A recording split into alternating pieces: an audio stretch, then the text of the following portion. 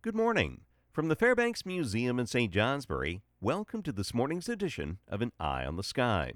November starting off as you might expect, lots of clouds, some episodes of snow with some light coatings mainly over the higher terrain, and a definite chill to the air. What wasn't expected were the localized squalls of snow, a few locations picking up a quick 2 to 5 inches of snow. The minor weather system responsible fell apart as it slipped south during the overnight hours, making room for a wedge of high pressure now settling south from Ontario and southwest Quebec. It's still in the process of clearing the skies, and with more clouds overnight, most locations drop to the 20s, a few low 30s in the warmer locations, especially near Lake Champlain. This chilly pocket of high pressure continues to blend in with a stronger dome of high pressure to our south over the Virginias this morning.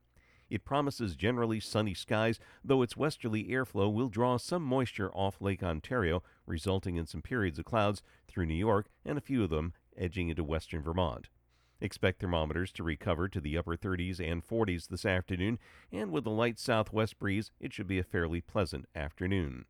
High pressure drifts farther offshore tomorrow, increasing the southwest airflow and lifting temperatures into the 40s and low 50s. At the same time, a weather front stalled through northern Quebec and Ontario for the next 24 to 36 hours will begin to edge south on Saturday. This may run out of gas as it struggles against the high to our south. It should bring periods of clouds tomorrow night into Saturday, but just a few hit-or-miss showers into northern areas, while temperatures ease up to more seasonable levels in the 40s and 50s. On Sunday, a stronger push of cold air may lead to a better chance of showers across northern areas, though it still doesn't appear in a hurry to work southward through the region. Instead, it may provide a channel for additional weather systems to follow next week. While the odds favor rain showers, some snow is not out of the question, highly dependent on the timing and placement of the individual weather systems. Now getting back to the forecast details. Any early clouds giving way to sunshine, then mixing with periods of clouds this afternoon through New York into western Vermont. Not as cold, highs in the upper 30s and low 40s northeast, 40s to the west and south, light southwesterly winds becoming a bit gusty in the Champlain Valley. Tonight, periods of high clouds, lows in the 20s to near 30, holding in the 30s in the warmer valleys west. South winds will diminish to light in the valleys east, but gust up to 25 miles per hour through the Champlain Valley.